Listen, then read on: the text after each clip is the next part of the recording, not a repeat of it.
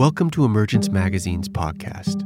I'm Emmanuel Vaughn Lee, executive editor of Emergence Magazine, located on the unceded ancestral lands of the Coast Miwok people of present-day Marin County. Each week, we feature a new interview, narrated essay, or story exploring the threads connecting ecology, culture, and spirituality. Resting in the ashes of our present moment means examining the shadows of troubled histories.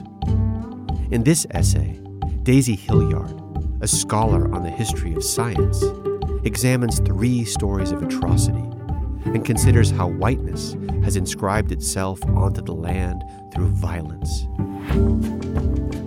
In what ways, she asks, does human history blur into the non-human world and into the present moment?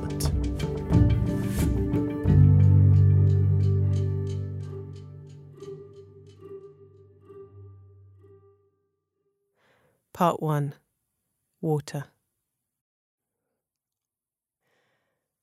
A while ago, in a nature documentary, I saw footage of a whale fall. The carcass of a sperm whale slowly sinking into those lightless depths of the ocean where the aliens live. The deep-sea caterpillars, the neon eels, and the fish who wear headlamps. In the abyssal zone, it's rare to have 30 tons of food drop from heaven. A team of 6 gill sharks arrived soon after the whale's body came to rest. One by one, they drove themselves face first into its huge sides. They seemed to take turns doing so. Each bite released a cloud of dim red blood. And the sharks fed for days.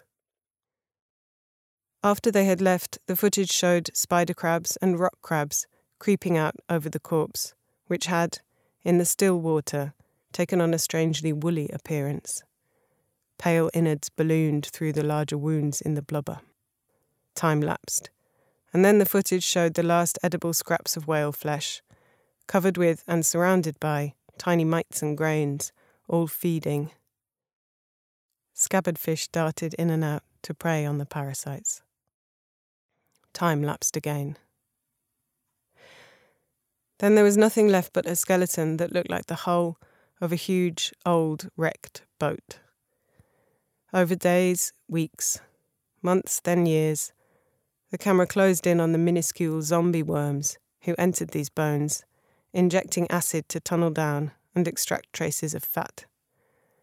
It can take decades for this process to crumble the fragmented bones into particles and disperse them into other forms until the entire whale has been transubstantiated.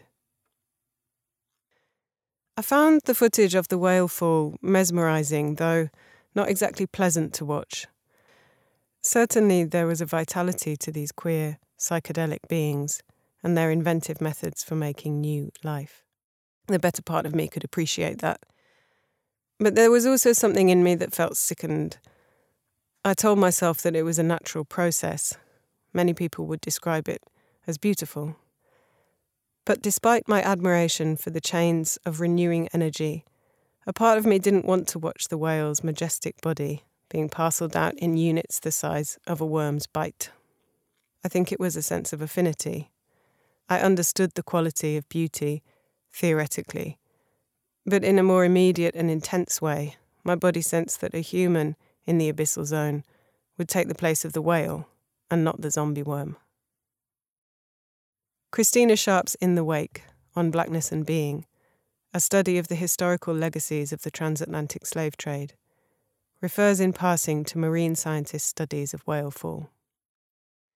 In a slanting, revelatory passage, Sharp describes the physical details of what would have happened to the body of a person thrown overboard.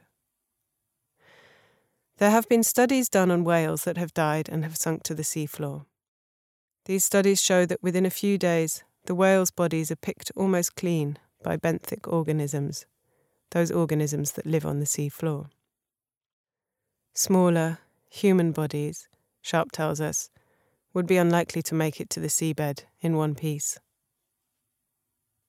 Sharp creates a speculative but informed account of the aftermath of the Zong massacre of 1781, in which more than 130 enslaved people were abandoned in the ocean.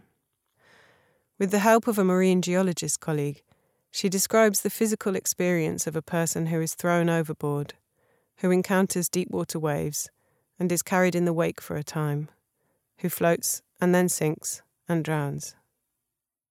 Sharp begins this narrative with disconcertingly technical terminology of transverse waves and perpendiculars, describing how the passage of a slave ship through water would create a wake, a V shape, spreading outward behind the ship and disrupting the motion of the waves, moving across expanses of ocean with a ripple effect, diminishing as it widens.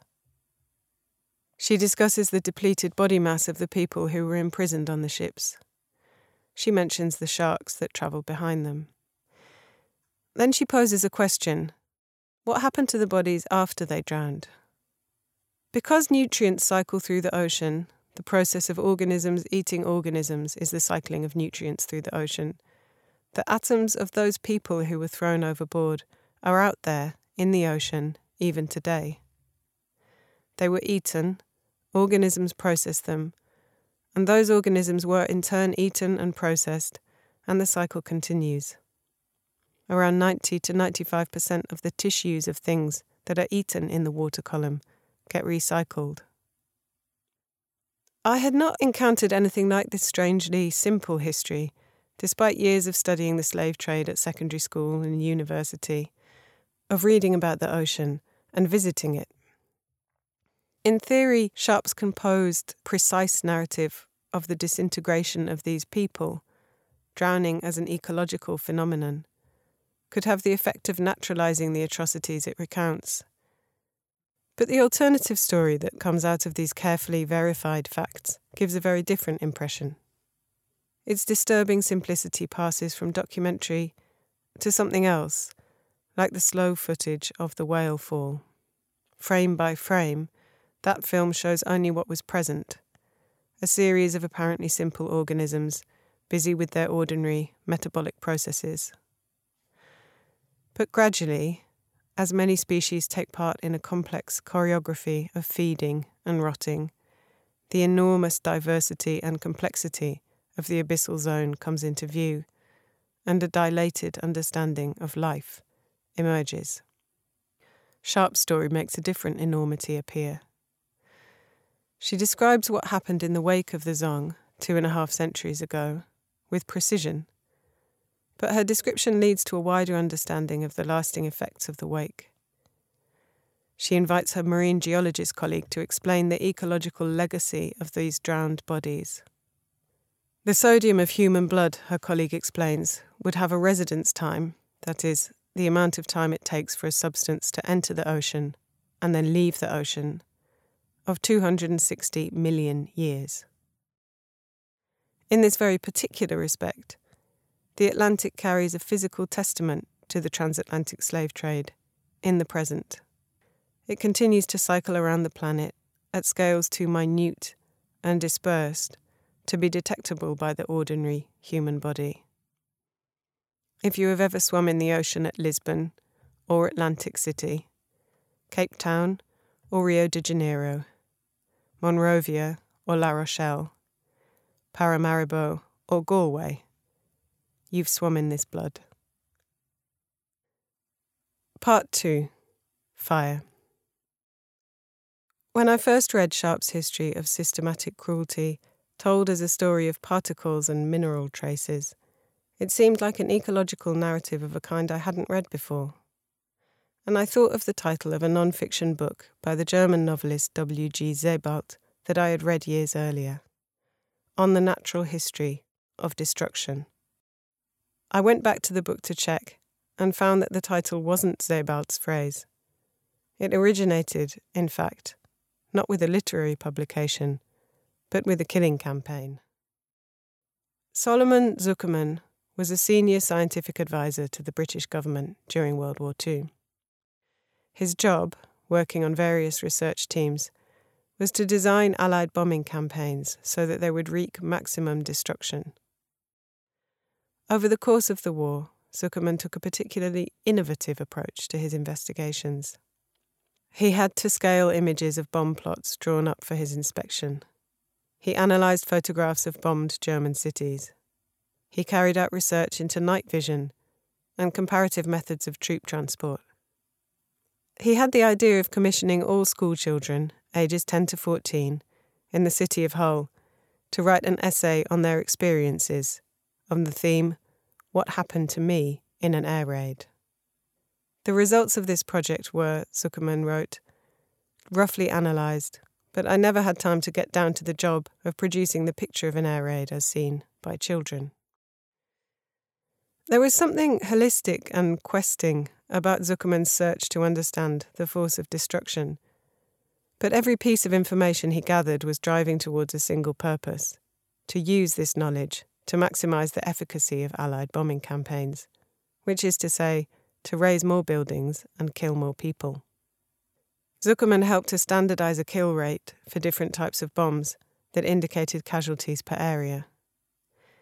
He commended the use of smaller bombs, such as fragmentation bombs, which perhaps counterintuitively caused greater damage, as they lodged themselves in bodies with a depth and obstinacy that would defy medical efforts to extract them.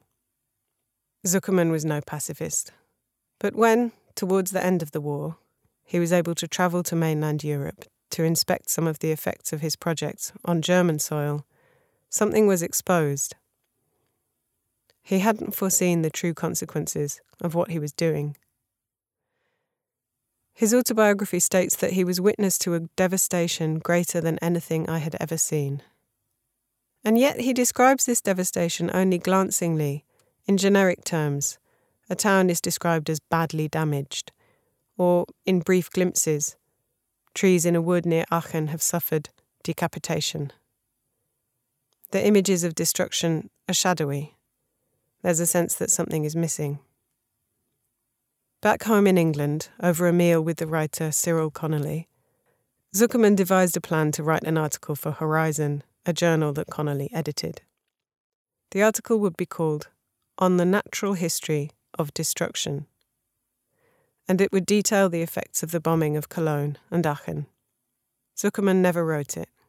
He was never able to express what he had seen. In his autobiography, he said, more simply, "My first view of Cologne, and particularly of the cathedral, cried out for a more eloquent piece than I could ever have written." In the late 1990s, Sebald picked up the pieces of this fragmented project. He went into libraries and archives to study photographs and contemporary accounts of the Allied bombing campaigns from the perspective of Germans on the ground. Out of these documents, he pieced together an ecology of the aftermath. Like Sharp's account of the slave ship's motion in the water, Sebald's narrative begins with some technicalities of horror. He describes the bombing raid as a physical event, its sounds, fires, and the waves of pressure. And as with Sharp's account, the piecemeal simplicity of this history is oddly unsettling. There is something dissociative about a description of war as chains of interactions between beings and forces, rather than as the exclusively human story of nations and disagreements. The violence and intense heat of the explosions left behind a litter of biological matter. Sebald describes the effects on ruined buildings, parks and streets, of melted fat, of clumps of flesh and bone, and of bodies cooked in the water that had gushed from bursting boilers. He includes a grainy photograph of charred black forms on cobblestones, and he also mentions that the lilac and chestnut trees had a second flowering in the spring of 1943. In this, an account of a bombing campaign, it's Sebald's attention to the habits of the flowering lilac, rather than his depiction of charred bodies, that feels out of place. By collecting incidental details from contemporary narratives, Sebald was able to put together a description of the wider environment after the bombs: standing chimneys, torn net curtains, and a smell of decomposition in the air. People experienced a sudden craving for perfume, he writes. The bombing raids made refugees of entire cities' populations. Moraines of rubble stood the height of 2-story buildings. People flowed from one place to another. There was nowhere to rest. And it wasn't only human residents who were displaced and mobilized. The most striking change on the ground was observed in the populations of parasitic creatures who thrive on unburied bodies. Rats and flies, the multiplication of species that are usually suppressed in every possible way, writes Sebald. Over time, plants and larger animals began to re-establish themselves. One contemporary author noted that the date of a building's destruction could be inferred from the maturity and diversity of the weeds, flowers and trees growing through its ruins. This depiction of Germany's ruined cities originated as lectures that Sebald delivered in Zurich in 1997. The lectures were called Luftkrieg und Literatur. The word Luftkrieg, air war, is a German military term for aerial warfare. The lectures most obviously address Allied Air Force campaigns and their effects on Germany. But the title has other resonances in Sebald's time and today. Where he describes how a bomb's physical effects are held in the atmosphere, Luftkrieg could also be taken to mean war in the air. The atmosphere still holds those effects long after the war is over.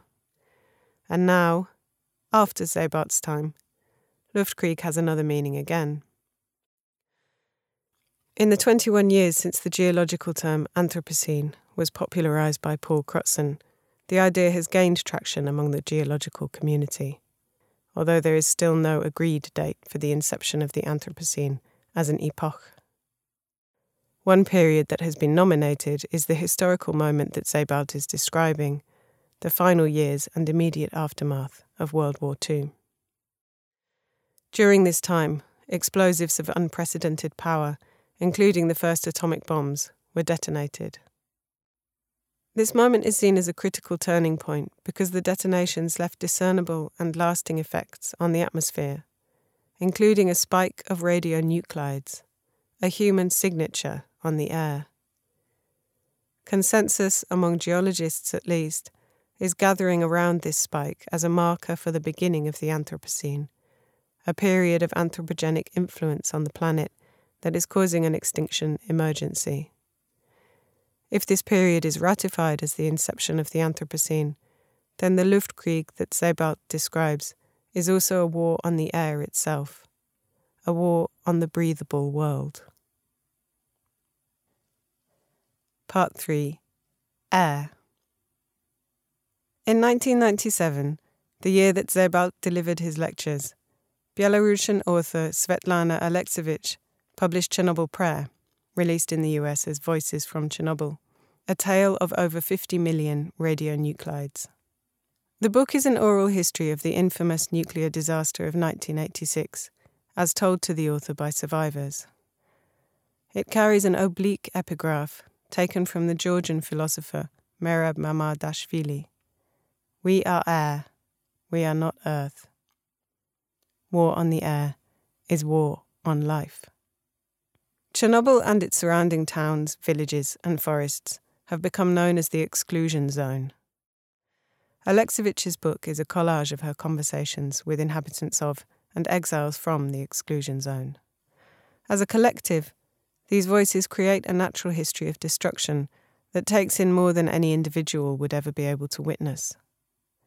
The chorus notices how wildlife responds to the disaster, and then how human bodies were poisoned, and then how animals were treated, and then what happened to the landscape, and then, over time, the lingering sicknesses and the effects of death and grief. They describe their own bodies as contaminated objects.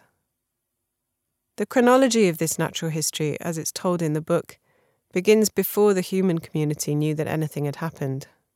Several people noticed that other species were exhibiting unusual behaviours that morning. Anglers, digging for worms, couldn't find any. The worms seemed to have buried themselves much deeper than usual, a good half-metre down in the earth.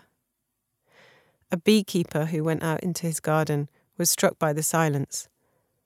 Couldn't hear a single bee, he said, not one. The bees knew, but we didn't.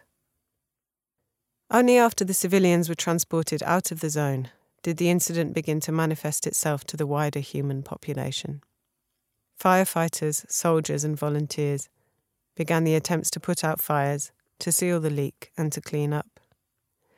They took the force of the radioactivity and were the first to embody it. Aleksevich's book begins with an extraordinary narrative that is both a passionate love story and a detailed pathology of radiation poisoning. It is told by Lyudmila, who had, at the time of the explosion, recently married Vasya, a firefighter. Vasya was called in to a fire at the power plant in the middle of the night. At 7 o'clock the next morning, he hadn't returned. Lyudmila went to the local hospital. There was a police cordon outside. She pushed and cajoled her way into the building, and inside she found Geiger counters going berserk. Lyudmila was 6 months pregnant. She begged to see her husband and was allowed through for 15 minutes. He was all puffed up and swollen, she said. His eyes were almost hidden. At 10 o'clock that morning, the first person died, an operator from the plant. Lying in bed, Vasya described to his wife how the roof of the power plant had been covered in burning bitumen. It was like walking on hot tar. A friend advised Lyudmila to give Vasya milk, and the two went off to get some for all the first responders. But when they drank it, they became violently sick. They lost consciousness. Vasya was put on a drip.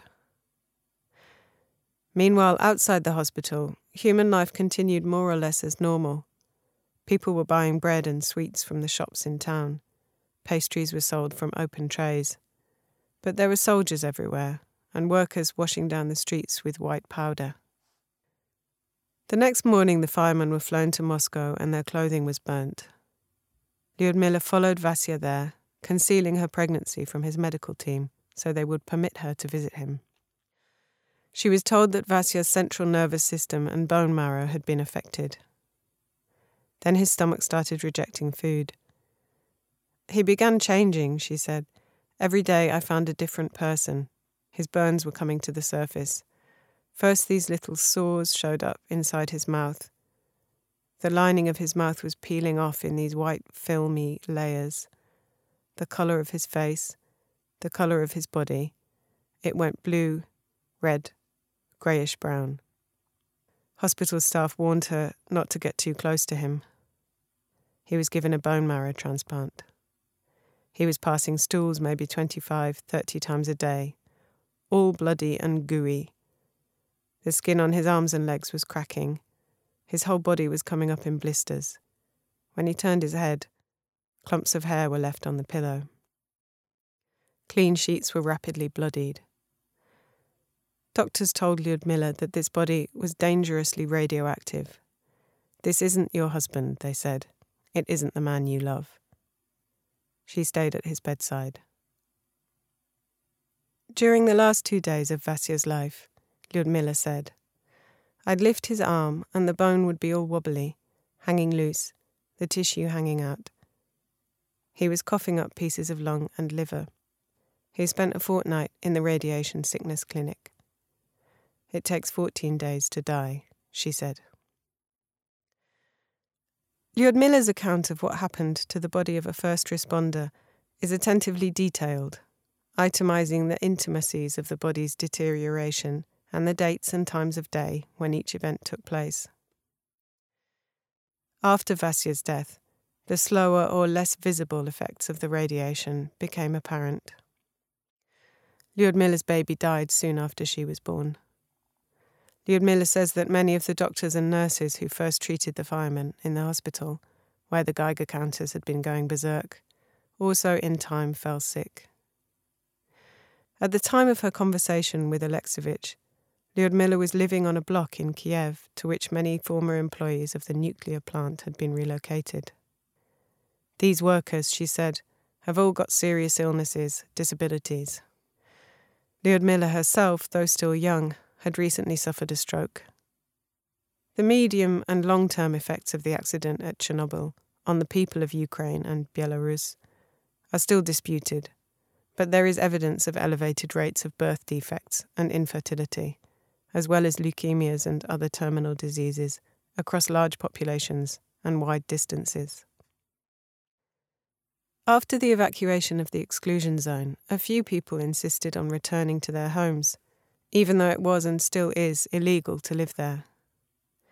They witnessed the disturbing tokens of an irradiated environment and recalled these signs for Alexievich. One woman described how the hens' combs had turned from red to black, and we couldn't make cheese, she said. We went a month without soft cheese or hard.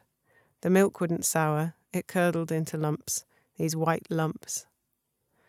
The vegetable plot went white, completely white, like it was dusted with something, and only the Colorado beetles carry on crawling, same as before, eating our spuds, gobbling up every last leaf. They are used to poison, just like us, she said. Alexievich also spoke to the clean-up workers on the so-called bio-burial sites, who had what she described as a new, human yet inhuman task. They buried earth in the earth. That is, they buried in concrete bunkers contaminated layers of soil, along with their entire populace of beetles, spiders and maggots. Insects whose names they didn't know or couldn't remember. They had an entirely different understanding of death, encompassing everything, from the birds to the butterflies. One speaker described the landscape that had been created anew by this process as a genuine moonscape, fields covered in white dolomite stretching out to the horizon. The surface layer of contaminated soil had been removed, and the dolomite sand poured in its place. Birds lurched out of the sky onto the windscreen of this man's car as though they were blind. They seemed suicidal, he said. Later, Soviet authorities sent marksmen into the exclusion zone to dispose of the contaminated domestic animals who remained. Alexievich, on one of her own trips into the zone, heard the shrieking and helpless cries of these animals. One marksman told her that the animals couldn't understand why we were killing them. They were easy to kill, he said. These are pets. They don't fear guns, don't fear man.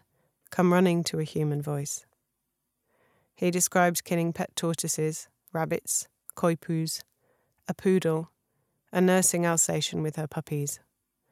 Not a pleasant feeling, he said. Horses and cattle they did not shoot. Over time, the speakers bore witness to the zone's slow return to feral and wild animals.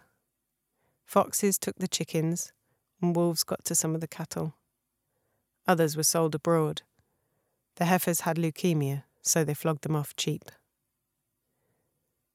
Like Sebald and Sharp, Alexievich is attentive not only to the human world, but to how anthropogenic destruction articulates itself on a wide landscape. The final phase of Alexievich's natural history is this expansion across global spaces. Like the exported cattle, the radiation travelled across continents. By day 4, Alexievich writes, fallout clouds were drifting above Africa and China. Part 4. Earth. These natural histories of destruction are distinct. They're not the same story. Only a revolutionary or perhaps confused historian would consider Chernobyl, the transatlantic slave trade, and World War II in the same study. They have different causes, victims, and legacies, and each author is concerned with a different subject. Sharp's subject is blackness and being. Her book was published in 2016, and so she was writing and thinking in a political climate different from that of Sebald and Alexievich in the late 1990s. Sebald's concern was German cultural memory of World War II. For Alexievich, the new world of the accident at Chernobyl was the story. These different subjects are brought into focus in the books, and they are irreducible. They can't be dissolved into one another. As I read these very different books then, I wondered why I had the strong impression that they shared something, that their way of inhabiting these worlds had some common vision, one that did not diminish the distinct nature of their interest. Each narrative approaches a complex tragedy in a way that is disconcertingly down to earth. Each history gives fine-grained details of what happened, where, when, and how. Each notices interactions between different species and the environmental stories that arise through human catastrophe, attentive to minute organisms and to global spaces, so that humanity comes to be shown as part of a living world, not in a sentimental sense, physically. The intimate ephemera and experience of human life, net curtains, newlywed passion, the panicky feeling of being caught in a rising wave, are also involved with benthic organisms, heifers, potatoes, dolomite sand, cockroaches, flowering chestnuts, six-gill sharks and Colorado beetles. And all of these things are continuous in a world that also contains the bitumen that stuck to Vasya's boots, the cesium-137 and tellurium-132 that were released from the No. 4 reactor, the thermite and magnesium used in the bombs that were dropped on Dresden, the planks of English oak that built the slave ships.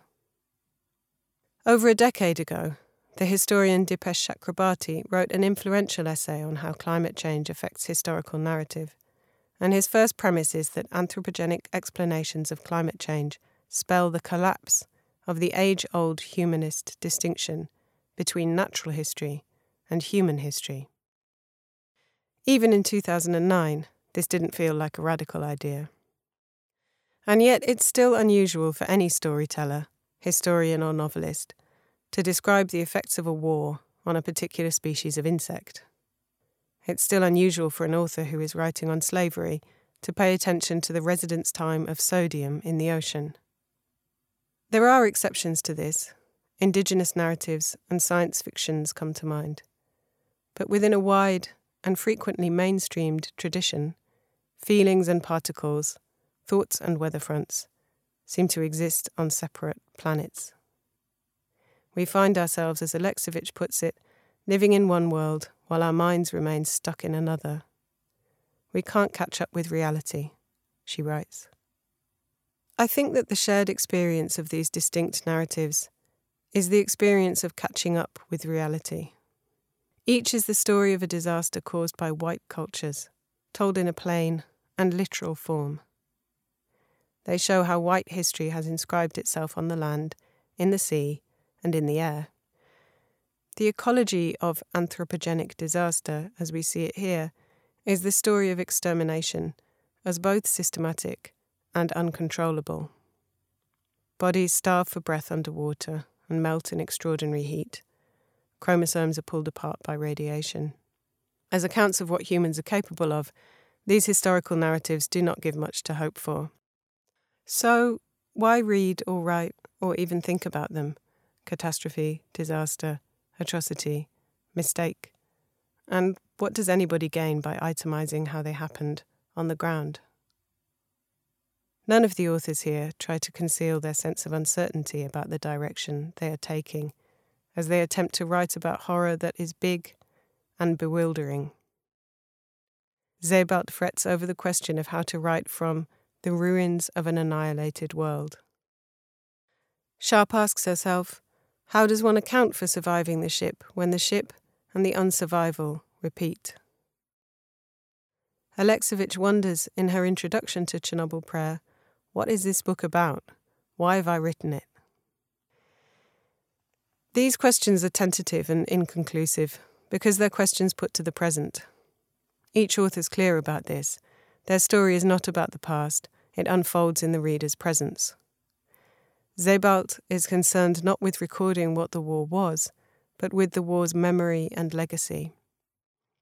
Even as he was writing at the end of the 20th century, there was no answer to the question of how to confront the suffering of Nazi citizens, of whether to confront their suffering at all.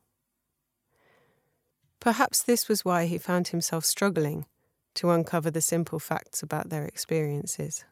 All the documents he came across, even the most personal, were sanitized, elliptical or cliched. Post-war novels about life during the bombing campaigns were elaborately overwritten. Sebald came to believe that German writers had been instrumental in the deliberate and collective forgetting of the essential details of the bombing raids. He calls it a self-imposed silence. Why does this matter? When confronted with vast catastrophe, Sebald writes, it is the simple and truthful account that is worth creating.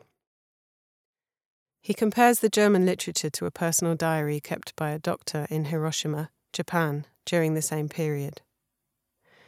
In plain, factual prose, the doctor recorded experiences in Hiroshima during and after the explosion of the American nuclear bomb. Sebald describes the Hiroshima diary as a text notable for its precision and responsibility. The ideal of truth, inherent in the entirely unpretentious objectivity of works such as these, writes Sebald, proves itself the only legitimate reason for continuing to produce literature in the face of total destruction.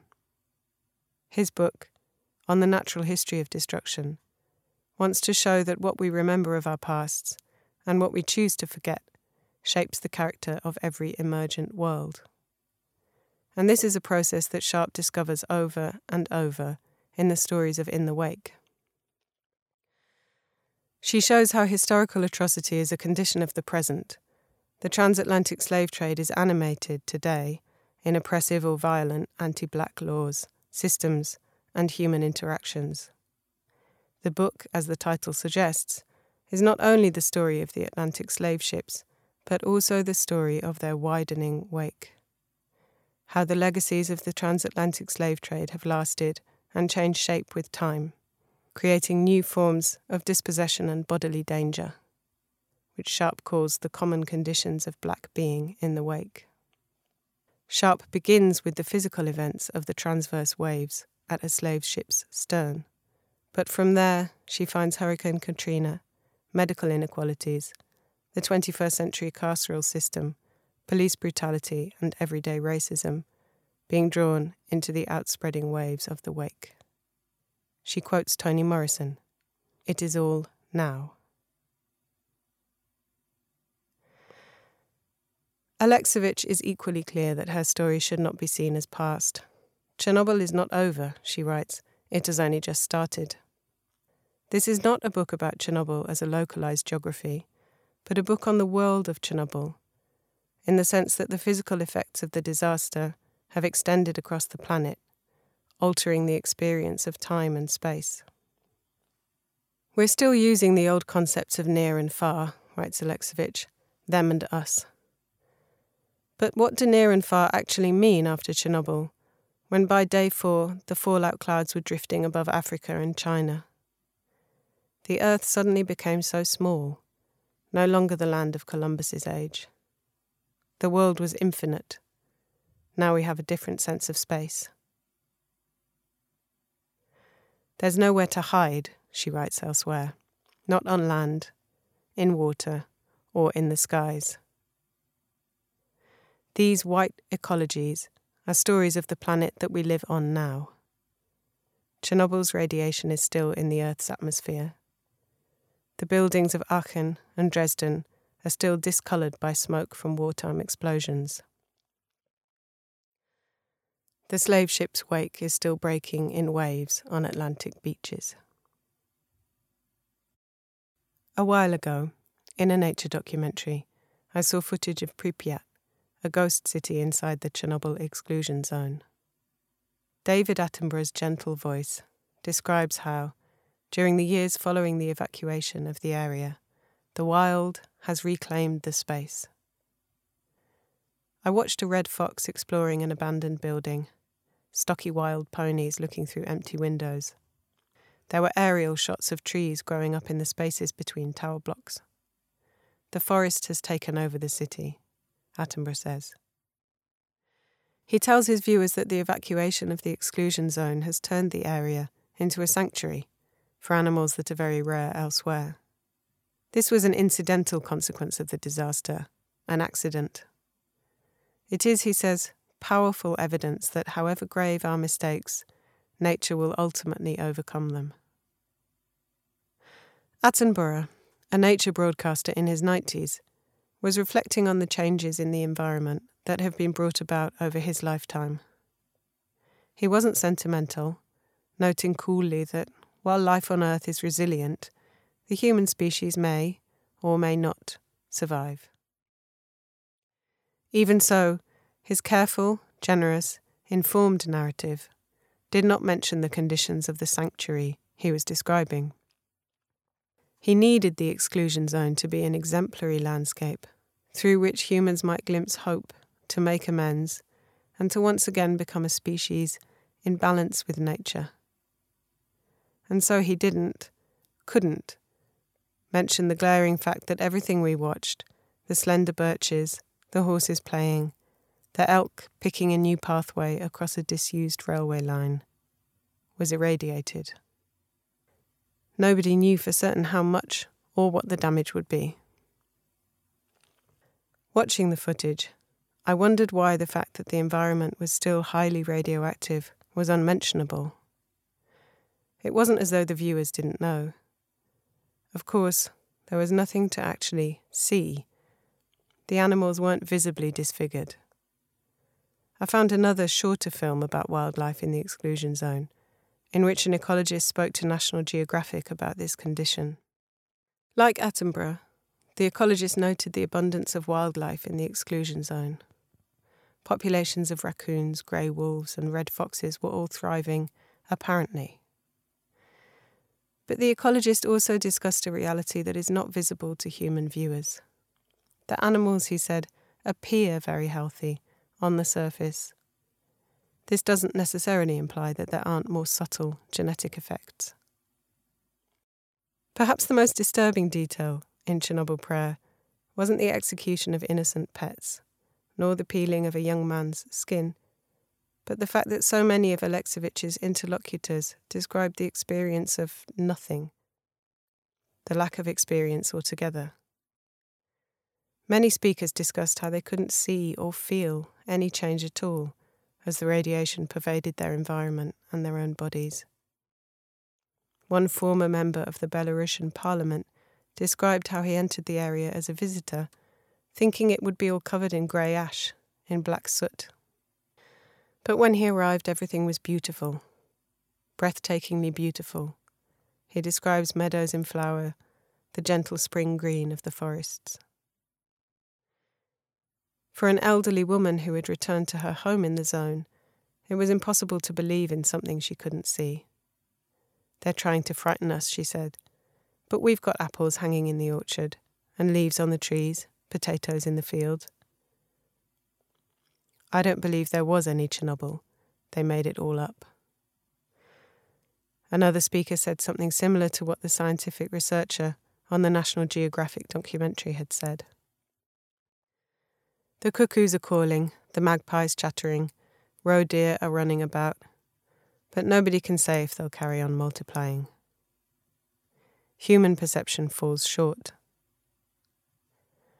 Alekseevich asks herself what, if anything, the Chernobyl experience has taught humanity.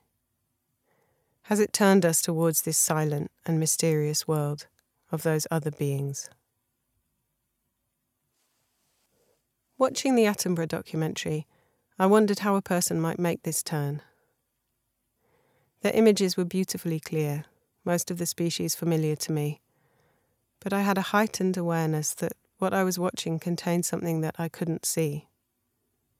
The idea of entering into silence and mystery, as Alekseevich describes, is challenging for anybody who has participated in cultures whose knowledge, whose sciences, are formed on empiricism, on a faith that human experience is the most solid foundation for human belief. As I wrote this essay, empiricist trials and research were gradually making it possible for a locked-down human world to open up again through medicines, data analysis, and vaccination development.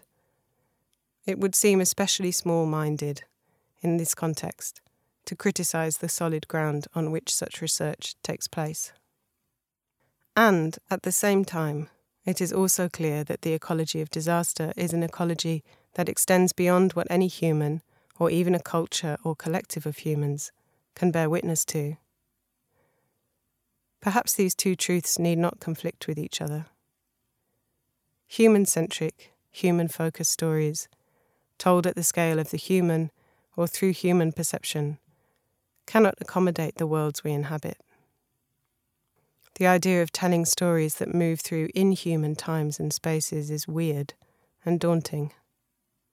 It provokes questions about appropriation and the value of speculation, but it's also uncomfortable because it makes the human figure look so small. Chernobyl has been here since 1986. It is here today, and it will extend into the deep future, long after Alexievich and all her subjects and all her readers have gone. The radionuclides strewn across our Earth will live for 50,000, 100,000, 200,000 years, and longer. From the perspective of human life, she writes, they are eternal. And this eternity is a heartbeat in comparison with Sharp's time frame. The residency time of traces of human blood in the ocean is 260 million years. But these numbers are so huge that it is difficult to fathom what the difference could mean to a person who is alive right now, picking apples in an orchard in Ukraine, or sitting on a tram in Germany, or in a recording studio in the north of England, or pulling up a trawl net in the mid-Atlantic. Any ecology of human history exists at scales so far above and below human life that its operations are silent to us. The academic Niall Martin has suggested that the value of Alexievich's book about Chernobyl lies in its ability to listen into non-human spaces. It pays attention to the ways in which human destruction affects non-human systems, communities, or individuals. He argues that the absence of sound can be as telling as any noise. Rachel Carson shared a similar thought when she invoked a decimated ecosystem with the title Silent Spring. Martin recommends attention to that which we cannot hear, a kind of negative attention. This mode of attention is not an encounter between event and sense, but what he calls an encounter with something that is both present and absent, a tool for listening to silence. Inside the silence, he says, we hear our displacement from the position of auditor. As species, we hear what our environment hears, and, in listening for silences in that environment, we hear our own displaced position as auditors within the Anthropocene. I think what he's saying here is that attunement with non-human silences and spaces is a way of placing oneself relationally. A person might understand her position in the world, not by introspection, but by looking out, and paying attention to the agency of other things and beings, even when this view diminishes or displaces her right to priority. Our effects on other beings, and the effects that other beings have on us, reveal what Alexievich calls the invisible imprint of our stay on Earth and in time. It isn't always possible to see this imprint positively, in the way you might look out of the window and see a stripy beetle or a tree with pale purple flowers. But it is possible to understand that human disaster runs beyond the frame of human experience. This simple truth is a reality that anthropocentric narratives are struggling to keep up with.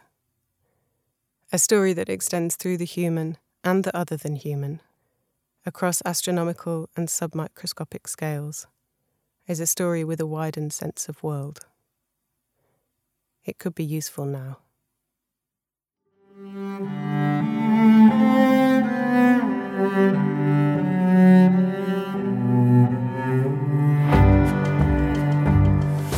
Emergence Magazine is an initiative of Kalliopeia Foundation. Our original essays, in-depth interviews, films, and rich multimedia explore the threads connecting ecology, culture, and spirituality. Our theme music is composed by H. Scott Salinas. This podcast is edited by Ben Solitiano. You can subscribe to our podcast wherever podcasts are found. To subscribe to our newsletter, order our new print edition, and check out more of our stories, visit emergencemagazine.org.